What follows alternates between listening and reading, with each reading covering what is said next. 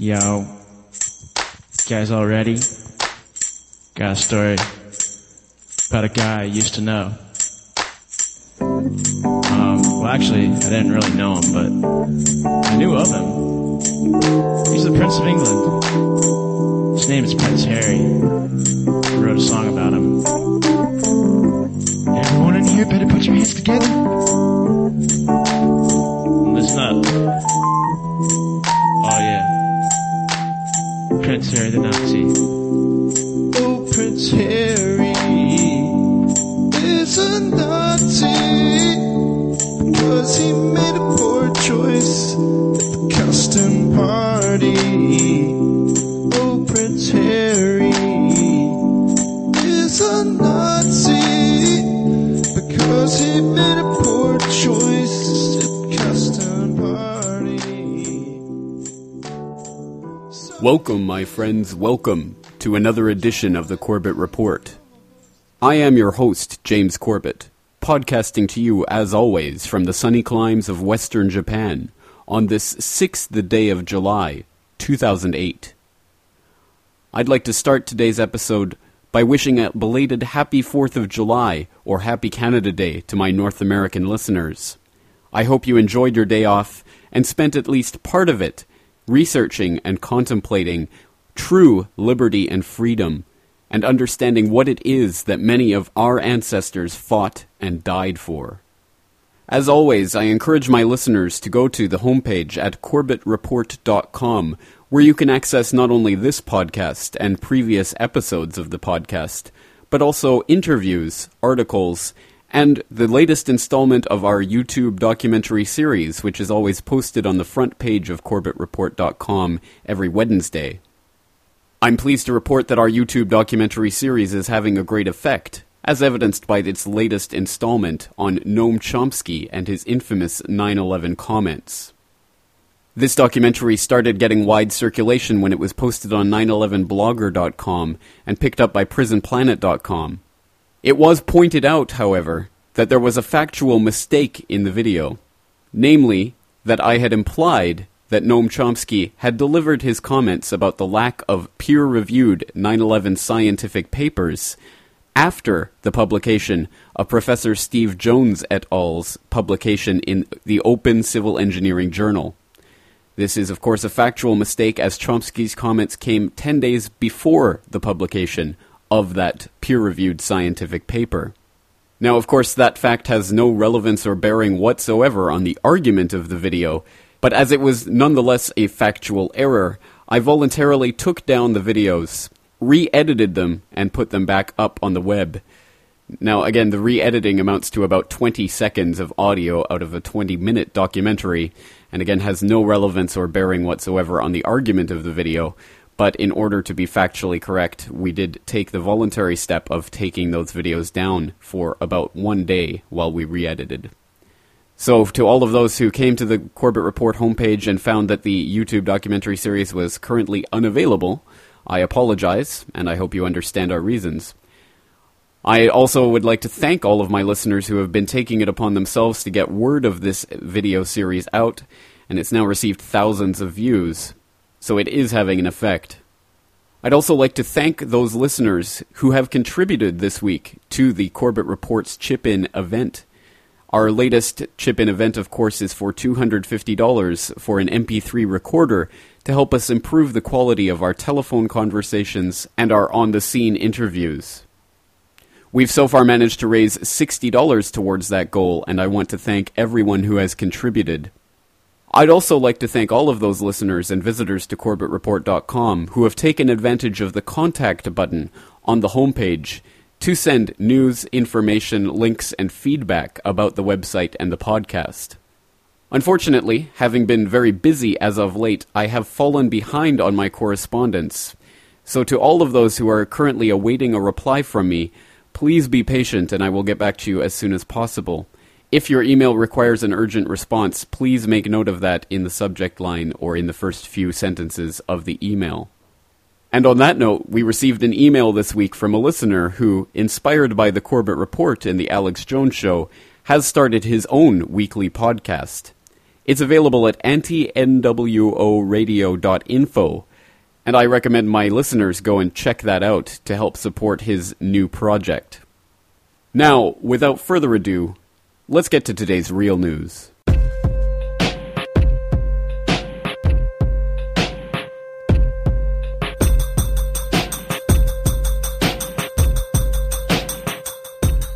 Our first story comes from homelandstupidity.us, July 4th, 2008. Electric shock for air passengers? You check in at the airline ticket counter, but instead of a boarding pass, you get shackled with an electronic bracelet which tracks your every move, contains all your personal information, and can shock you senseless. This vision of the future of air security is being floated around the Department of Homeland Security's Research and Development Office. According to a video promoting the so-called EMD safety bracelet, all airline passengers would be required to wear it until they disembark the flight at their destination. The device, in addition to storing all of your sensitive personal information and tracking you with GPS, would allow someone to activate it remotely and immobilize the wearer for several minutes.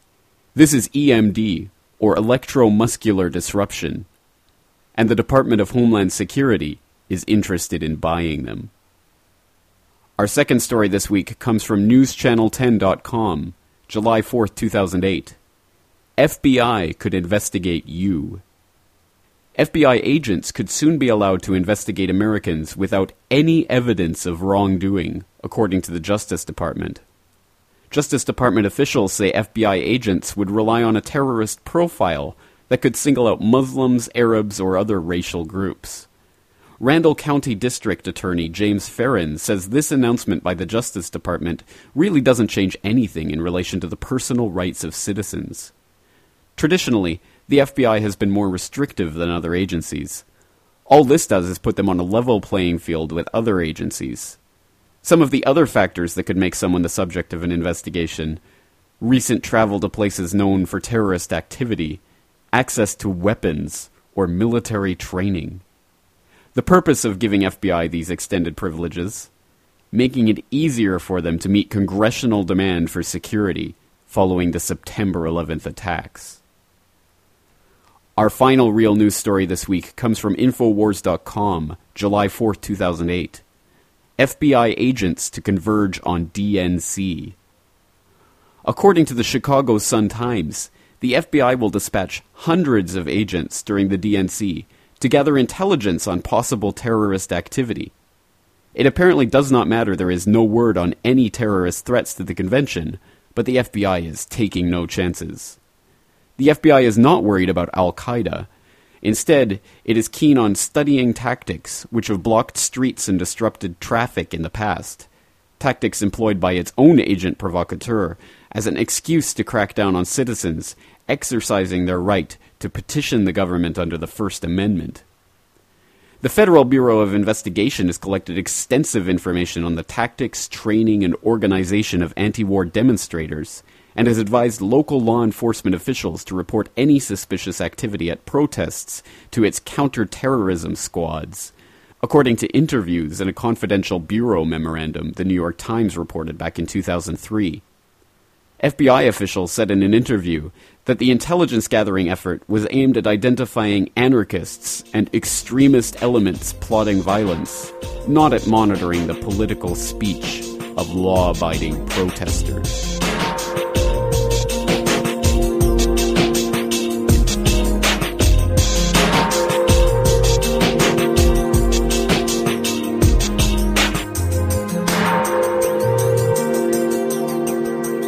Welcome to episode 49 of the Corbett Report, Paperclipped Nazis and Stay Behind Gladios.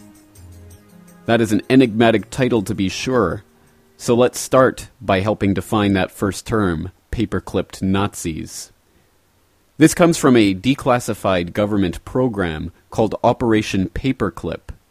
We can start by getting a description of that program from the ForbiddenKnowledge.com, which has an article entitled Operation Paperclip Case File. Quote, convinced that German scientists could help America's post-war efforts, President Harry Truman agreed in September 1946 to authorize Project Paperclipped, a program to bring selected German scientists to work on America's behalf during the Cold War.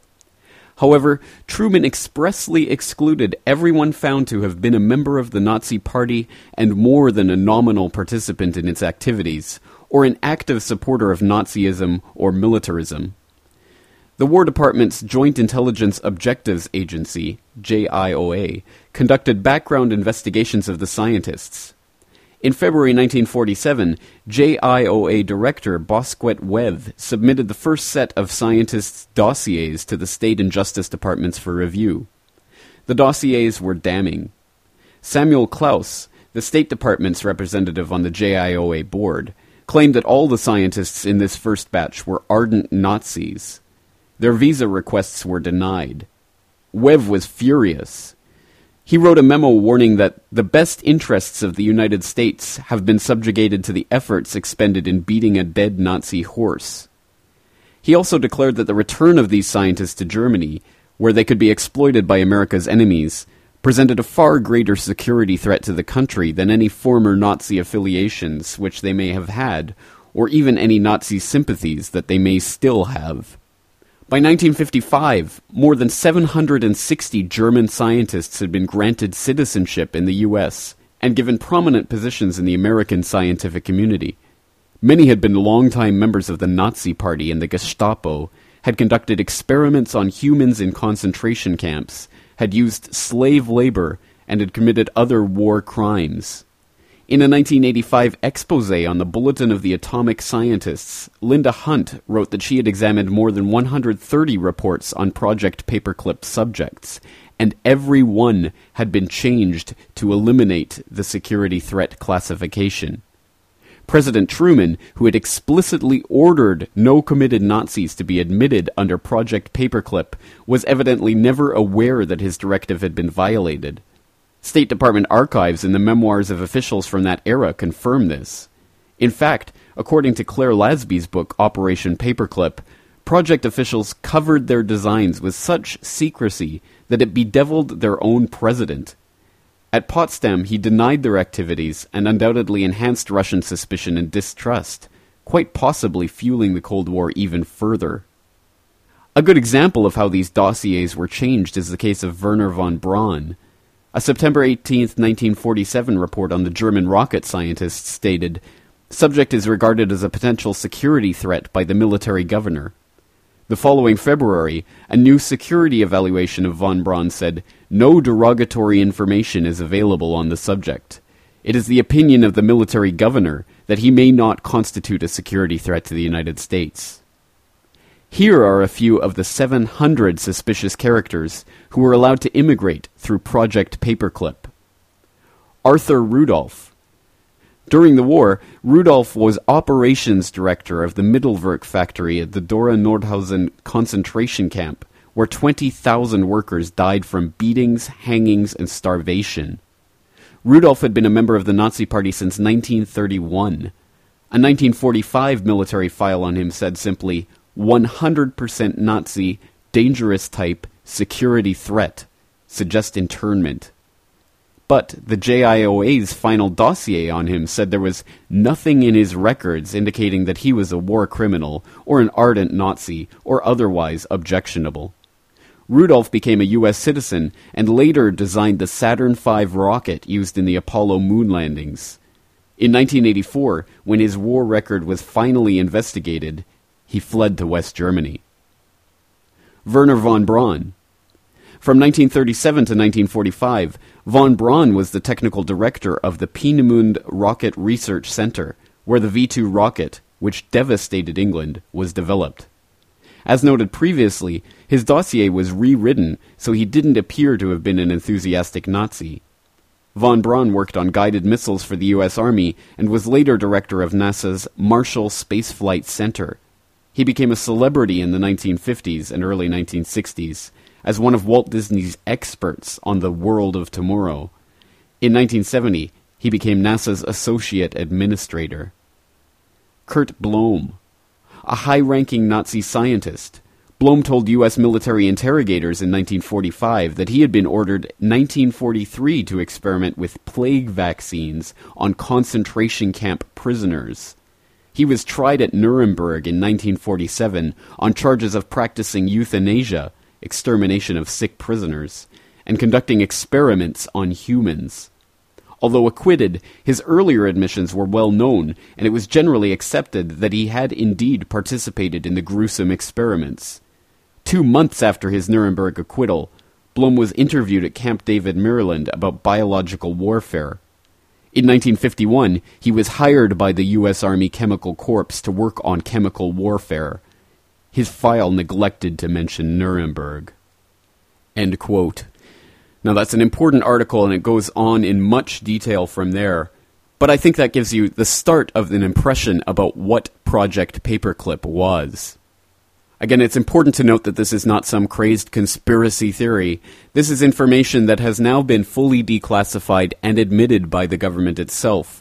You can go to the National Archives at archives.gov and look up records of the Office of the Secretary of Defense, Record Group 330, Office of Research and Engineering, and under the headline Joint Intelligence Objectives Agency, you'll find this, quote, "The Joint Intelligence Objectives Agency, JIOA, was established in 1945 as a subcommittee of the Joint Intelligence Committee, JIC, of the Joint Chiefs of Staff, JCS. The JIC served as the intelligence arm of the JCS, responsible for advising the JCS on the intelligence problems and policies and furnishing intelligence information to the JCS and the Department of State. The JIC was composed of the Army's Director of Intelligence, the Chief of Naval Intelligence, the Assistant Chief of Air Staff II, and a representative of the Department of State. The JOIA was given direct responsibility for operating the Foreign Scientist Program, initially codenamed Overcast, and subsequently codenamed Paperclip.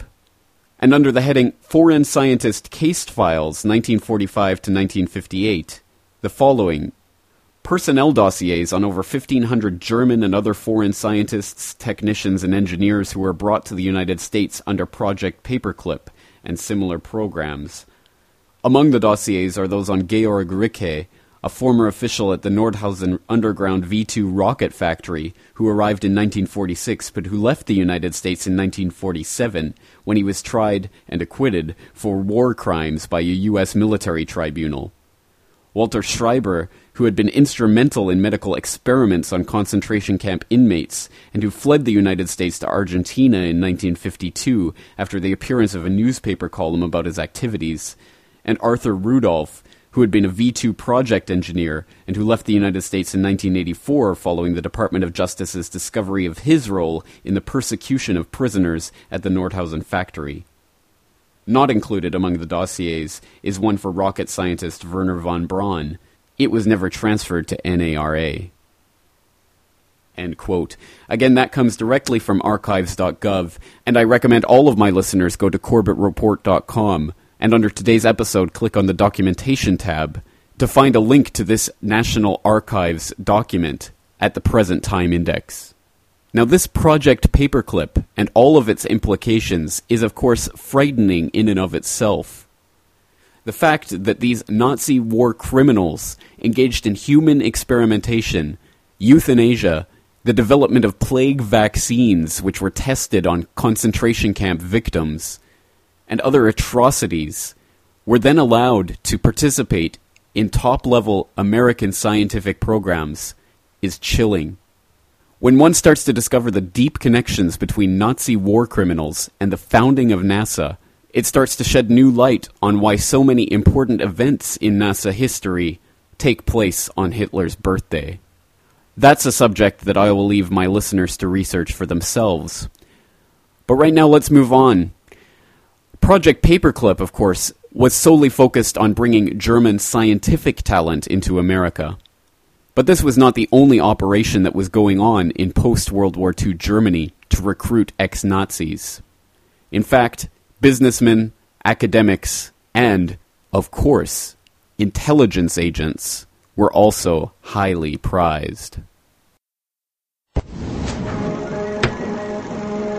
Hitler and the Nazis had been defeated, and now the uneasy truce between the USA and the Soviets had dissolved into a fog of paranoia, secrecy and intrigue. The CIA's first enemy was to be the Red Menace from Russia. Our homes, our nation, all the things we believe in are in great danger.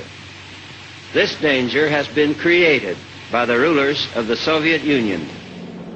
In 1946, the CIA was desperate for information and intelligence on the Soviets. It was prepared to employ anyone with insider knowledge on the Russians, even if that meant working with the Nazis.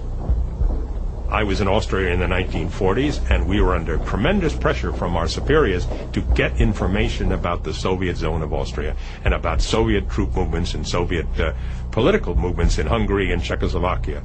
And we had nobody.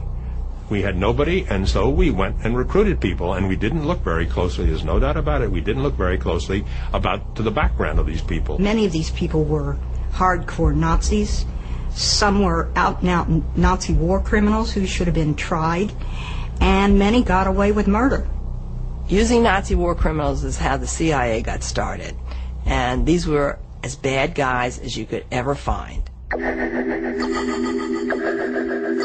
The CIA's main Nazi spy asset was a man by the name of Reinhard Gehlen, seen here in secret footage with other Nazis employed by the CIA. Gehlen had been Hitler's main spy chief against the Russians during the Second World War, so he had massive amounts of intelligence on the Soviets.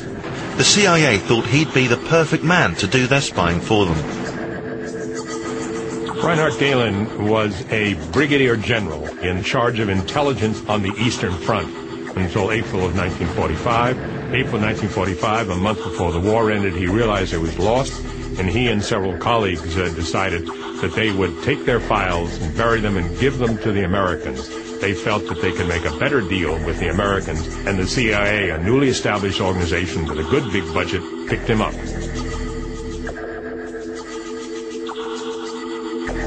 The CIA brought hundreds of Hitler's ex-intelligence officers back to the USA after the war.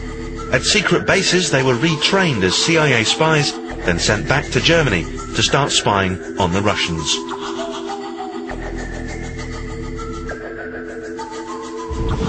So just how many Nazis were on the CIA payroll?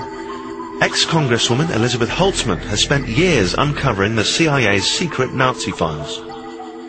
We've discovered already 100 names of Nazi war criminals who were working in Gehlen's operation. They themselves may have been in danger of prosecutions because of their involvement in war crimes. Of course, if they were working for the CIA, that danger was gone. The CIA did a secret deal with the Nazis. In return for their services, the CIA guaranteed that not one of them would be charged with war crimes committed whilst they'd worked for Hitler.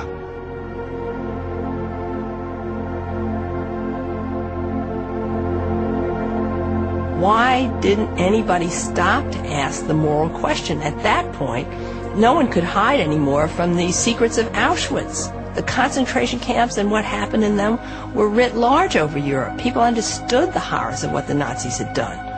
How could we then turn around and protect the very people who were responsible for the deaths and murders of 6 million Jews and millions of non-Jews? By uncovering the secrets of 60 years ago, we can come up with some of the same problems and issues that we confront today, and hopefully it will allow us to make wiser decisions.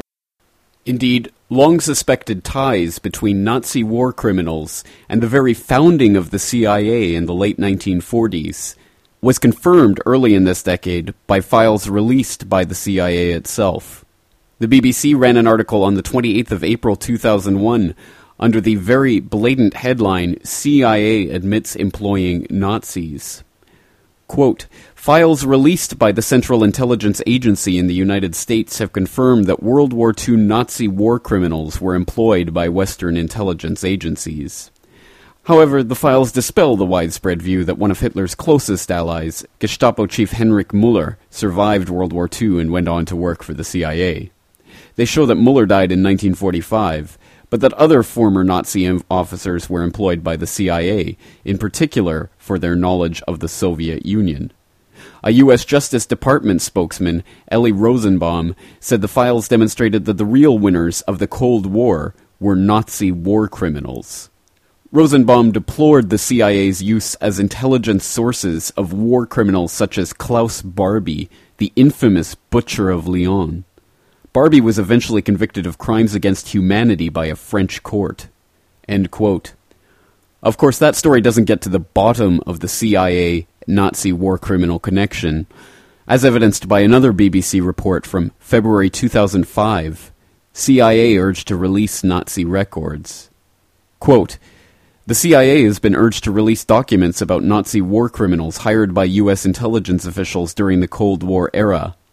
The call comes from members of Congress who drew up the 1998 Public Disclosure Law, which requires declassification of all documents about the Holocaust. They say the CIA is withholding details of people it recruited after World War II for their expertise. Released documents show links between U.S. intelligence and Nazi war criminals. The CIA has contributed 1.25 million pages of documents, of more than 8 million, released under the 1998 law. One former Nazi known to have been employed by Western intelligence was Klaus Barbie, the infamous Butcher of Lyon. He was eventually convicted of crimes against humanity by a French court. The law's authors, Senator Mike DeWine and Representative Carolyn Maloney, believe the CIA is withholding further details on the Nazi war criminals, suspects, or collaborators that were hired. There is still information that we believe the CIA has about the United States' involvement with former Nazis, said Senator DeWine. We need to get this information out. End quote. In June 2006, some 27,000 pages were disclosed by the CIA relating to the Nazi war criminal connection. This comes from an article from FAS.org entitled CIA Nazi Files Released from June 7, 2006. Quote, some 27,000 pages of Central Intelligence Agency records regarding operational relationships between the CIA and former Nazis following World War II were disclosed yesterday at the National Archives. The release was announced by the Interagency Working Group on Nazi War Crimes, which was created by a 1998 law. The IWG, which has previously overseen the declassification of 8 million war crimes-related records, is chaired by former Information Security Oversight Office Director Stephen Garfinkel. The latest release almost failed to occur due to CIA recalcitrance. In 2002, the CIA declared that it was no longer going to follow the criteria observed since 1999 for all the participating agencies in the IWG declassification project, and that henceforth it would produce files relating only to individuals whom we could prove had previously engaged in war crimes, recalled IWG member Richard Benveniste. For 18 months, the IWG tried to persuade CIA that its unilateral redefinition of its obligations was erroneous and unacceptable. The relevance of today's disclosures on Nazi war crimes to the issues this nation faces today is striking, suggested IWG member Thomas H. Baer.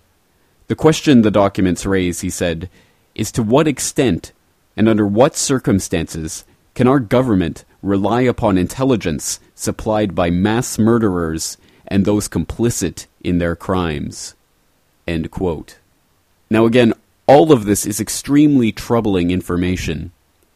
From Nazi war criminal scientists engaged in human experimentation, secreted into the country, and allowed to participate in top-level American scientific programs, especially those developing weapons for the U.S. military, is chilling.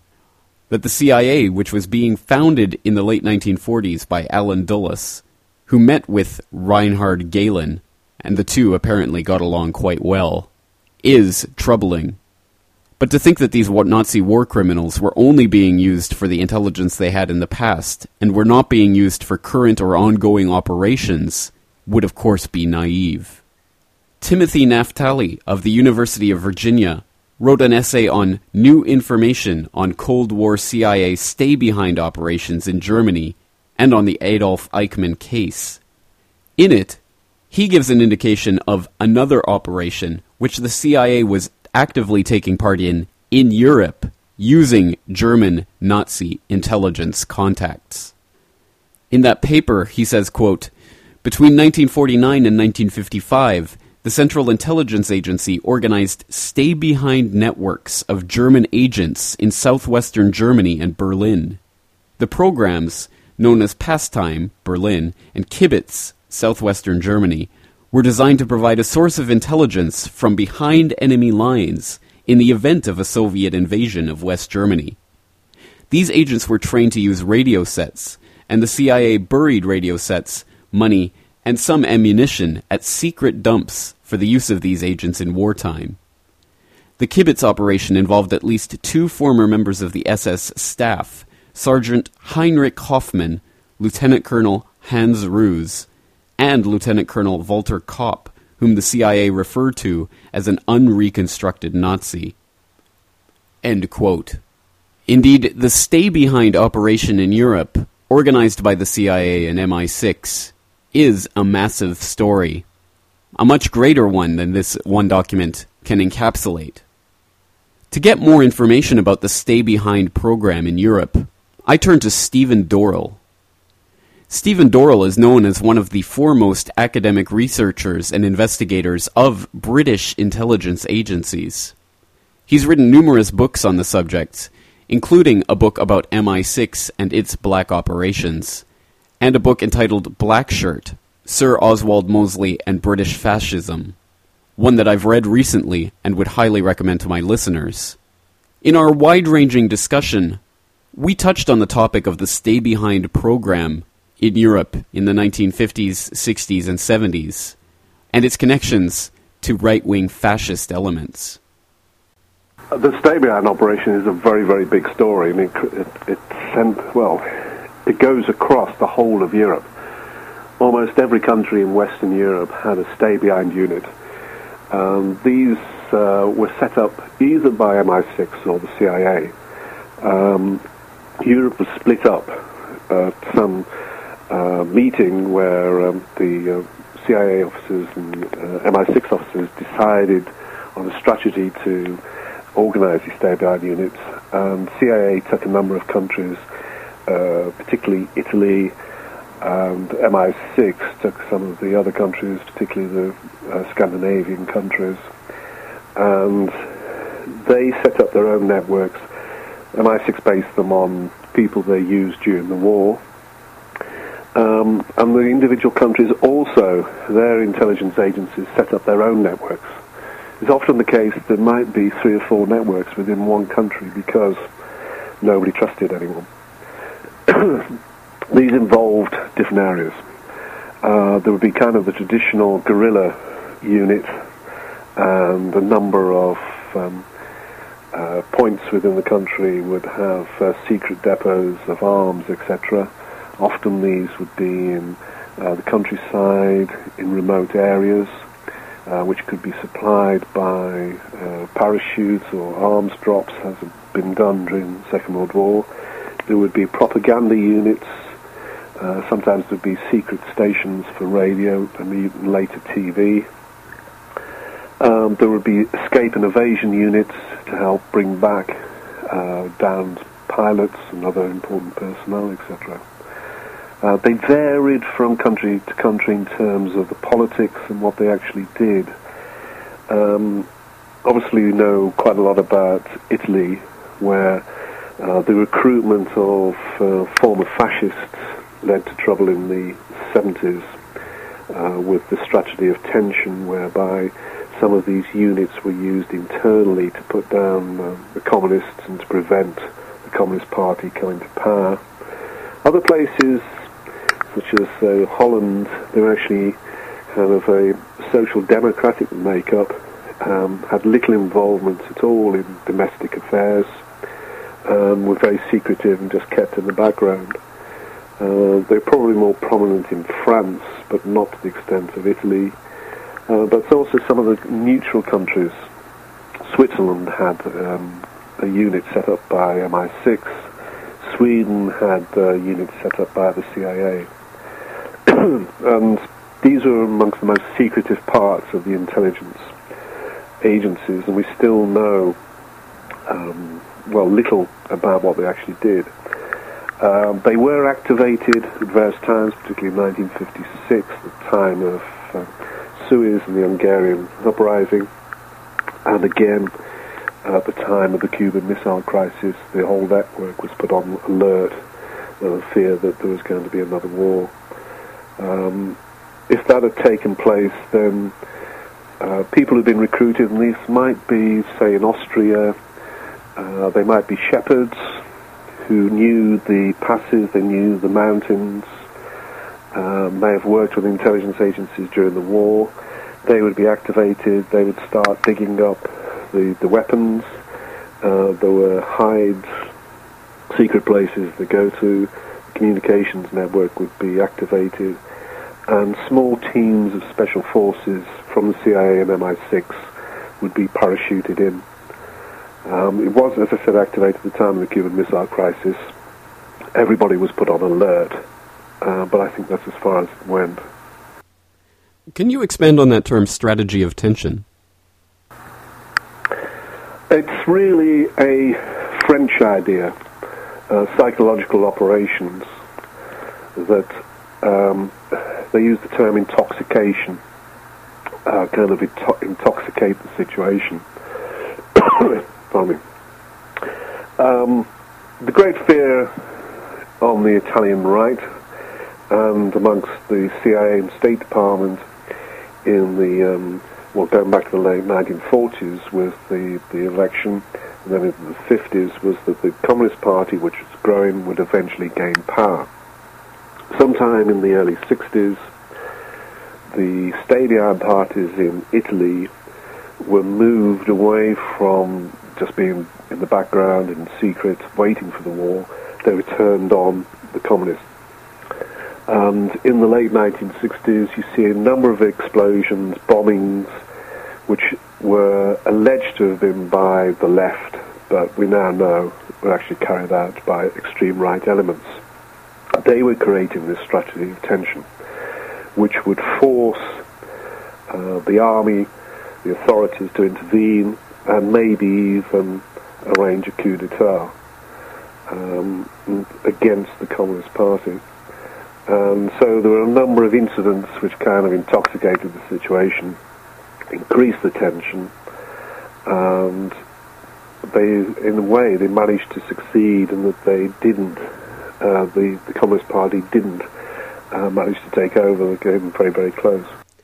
Now, to be clear, what kinds of incidents were staged to take part in the strategy of tension?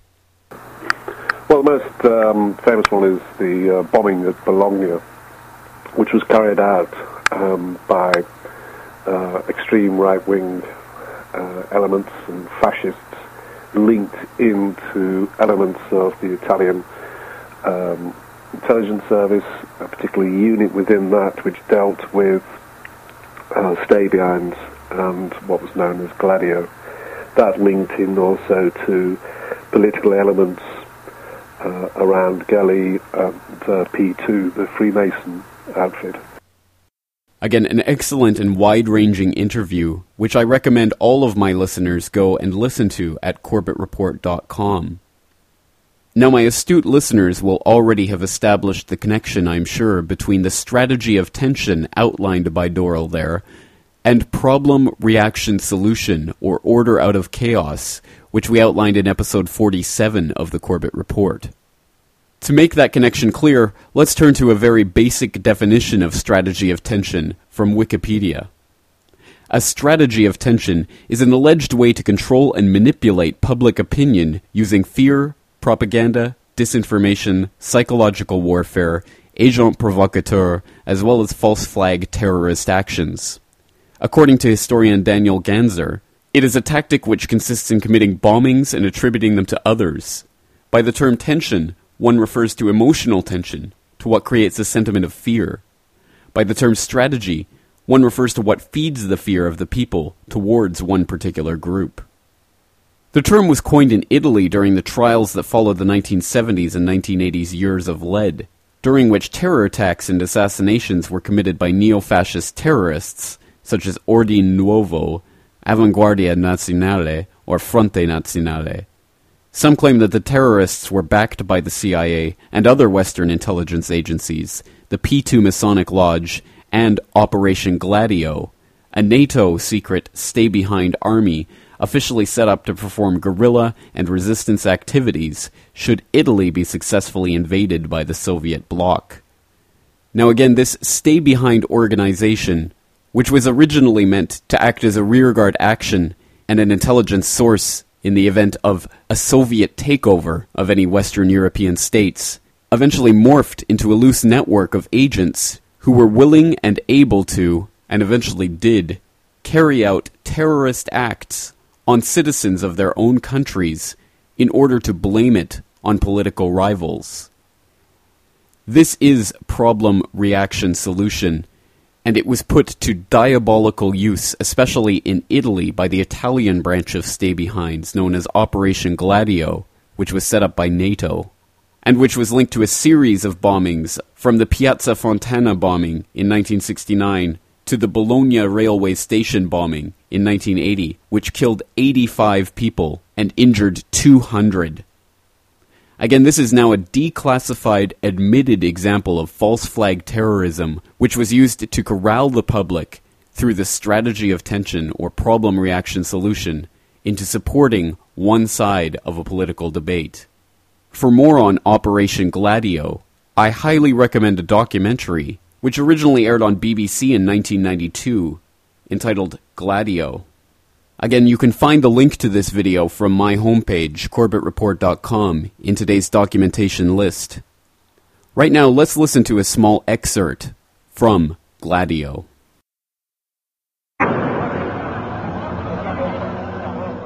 For 40 years, secret terrorist organizations, many trained by Western intelligence agencies, have manipulated the political control of European sovereign states by a campaign of terror and murder.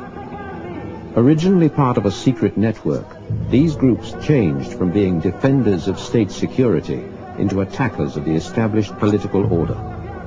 Until 2 years ago, that secret network was generally known by the single word, Gladio.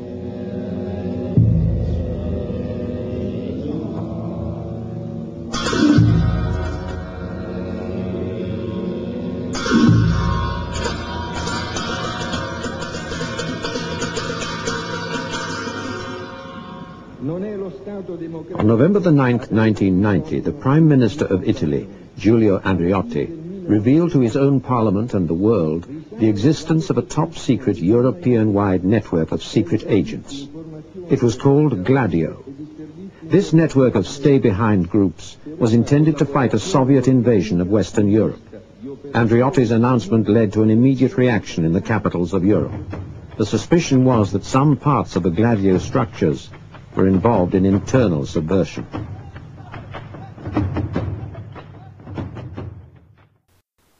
There is a line of historical continuity that runs from World War II, from the Nazis themselves, through the intelligence agencies of the Western world, to the false flag terrorist paradigm which we are facing today. The police state that the governments of the Western world are trying to impose on their citizens at the moment in the name of security from terrorism is only a small part of a much larger story. One example of how this is related comes from Richard Thiem, a writer for Salon, Forbes, and The Village Voice, who wrote an article in October 2003 entitled Real Conspiracies, Operation Paperclipped, which assimilated Nazis into the U.S. establishment, shows the antecedents for labeling people of conscience enemies of the state. Quote, one way a government mobilizes support for morally dubious actions is to make those actions sound like the right thing to do. Decisions made for other reasons entirely, for reasons of strategy, say, or economic advantage, are cloaked in religious rhetoric, and when our leaders claim the moral high ground, we the people want to believe them. This gets a person with a strong conscience into a real pickle. The simple fact is, any person willing to act on the convictions of a strong conscience is as much an enemy of the state as an avowed terrorist, because he or she will not accept the designer lies of the state as the motivation for its morally dubious actions. Perhaps this is illustrated best with a historical example. Let's use Operation Paperclipped. The United States and its Western European allies agreed after World War II to deny immigration rights and work opportunities to Nazis with scientific and technological expertise who were more than trivially connected to the Third Reich. Those who joined the party before 1933 or advanced in the SA, brown shirts, or the SS, or were identified by credible witnesses as participating in atrocities were included in that category. Contradictions arose, however, after the war. Denying German scientific expertise to the Soviets and using it ourselves became primary motivations for wanting those Germans here, working for us. Over time, the need for German proficiency in aerospace design, lasers, and other advanced research superseded moral concerns for what they had done during the war. Operation Paperclip was the name of the project that assimilated Nazi scientists into the American establishment by obscuring their histories and short-circuiting efforts to bring their true stories to light. The project was led by officers in the U.S. Army. Although the program officially ended in September 1947, those officers and others carried on a conspiracy until the mid-1950s that bypassed both law and presidential directives to keep Paperclip going. Neither Truman nor Eisenhower were informed that their instructions were ignored, and if there is a lesson to be learned from Operation Paperclip, it is that, as Elie Wiesel said of the Holocaust, the world can get away with it. Please note, those who documented Operation Paperclip are not conspiracy theorists. They are journalists and scholars who describe a genuine conspiracy. Fast forward 50 years. When total information awareness, the effort to mine and correlate vast amounts of data about Americans and non-Americans alike, became public knowledge, it was assailed for further eroding civil liberties already undermined by the Patriot Act, rights previously guaranteed by the Constitution. Asked at a news conference about total information awareness, Secretary of Defense Donald Rumsfeld laughed and said, "Well, then we'll change the name and do it anyway." Rumsfeld was just stating the obvious. Data mining has long been an important area of research for the intelligence establishment. The ability to filter out irrelevant data and align the many signals transmitted by our daily transactions into profiles with predictive value has been pursued for a long time. Rumsfeld was just saying, okay, if there's a problem with the name, we'll change the name and we'll do it secretly. It's the combination of eradicating rights guaranteed by the Constitution, such as habeas corpus, and modern technologies that enable the national security state to know and anticipate the tendencies of the souls of its citizenry, all in the name of counter-terrorism, that makes us nervous. This is not a conspiracy theory. It is a literal description of what our leadership is doing. Back in the early days of Paperclip, when those with consciences and or memories of Nazi atrocities tried to stop the steamroller, they were accused of being communist agents or sympathizers or useful idiots who did not know they were being manipulated by the Communist Party. Real enemies during the Cold War became the justification for labeling persons of conscience enemies too, a strategy that was canny and intentional. Today, real terrorists are the justification for targeting persons of conscience as if they are enemies not only of America, but of the American empire too. End quote. That article nicely dovetails the Operation Paperclip of the 1940s and 50s with the current political realities of a government that will stop at nothing to take its rights from you. However, I would just like to stress that yes, I believe the author of that article is right when he says real terrorists are the justification for targeting persons of conscience today. But those real terrorists are terrorists in the strategy of tension, that is, terrorists in intelligence agencies, behind the scenes, pulling the strings, pushing your buttons, getting you to react, to demand the government to take away your freedoms. We've only touched on the many important ways in which it can be said the Nazis did not lose World War II. They just changed sides. There are hundreds of other threads to pick up from this discussion, but again, I urge my listeners to start their own research. Start looking into some of the topics explored in today's episode, and let others know that the Nazis never really went away. That's it for today. Thank you for joining me, and join me again next week for another edition of the Corbett Report.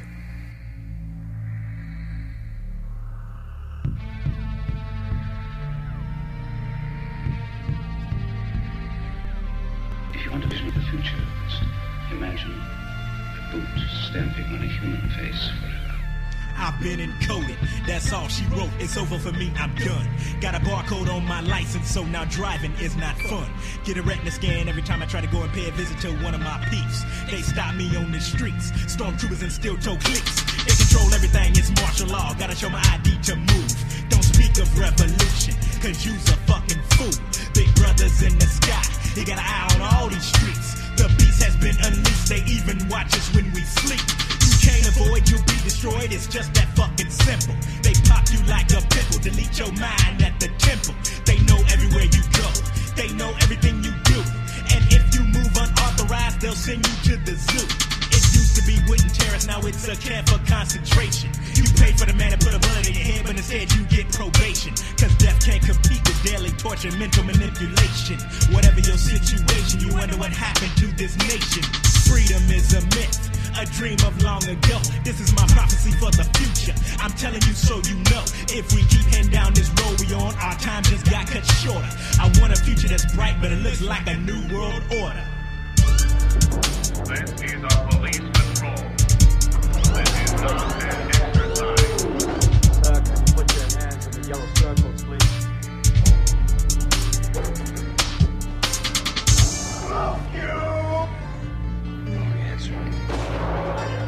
You are the dead.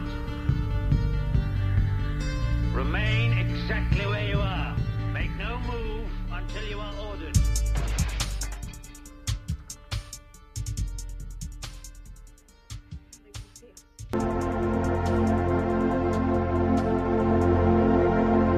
Why didn't anybody stop to ask the moral question? At that point, no one could hide anymore from the secrets of Auschwitz. The concentration camps and what happened in them were writ large over Europe. People understood the horrors of what the Nazis had done. How could we then turn around and protect the very people who were responsible for the deaths and murders of 6 million Jews and millions of non-Jews?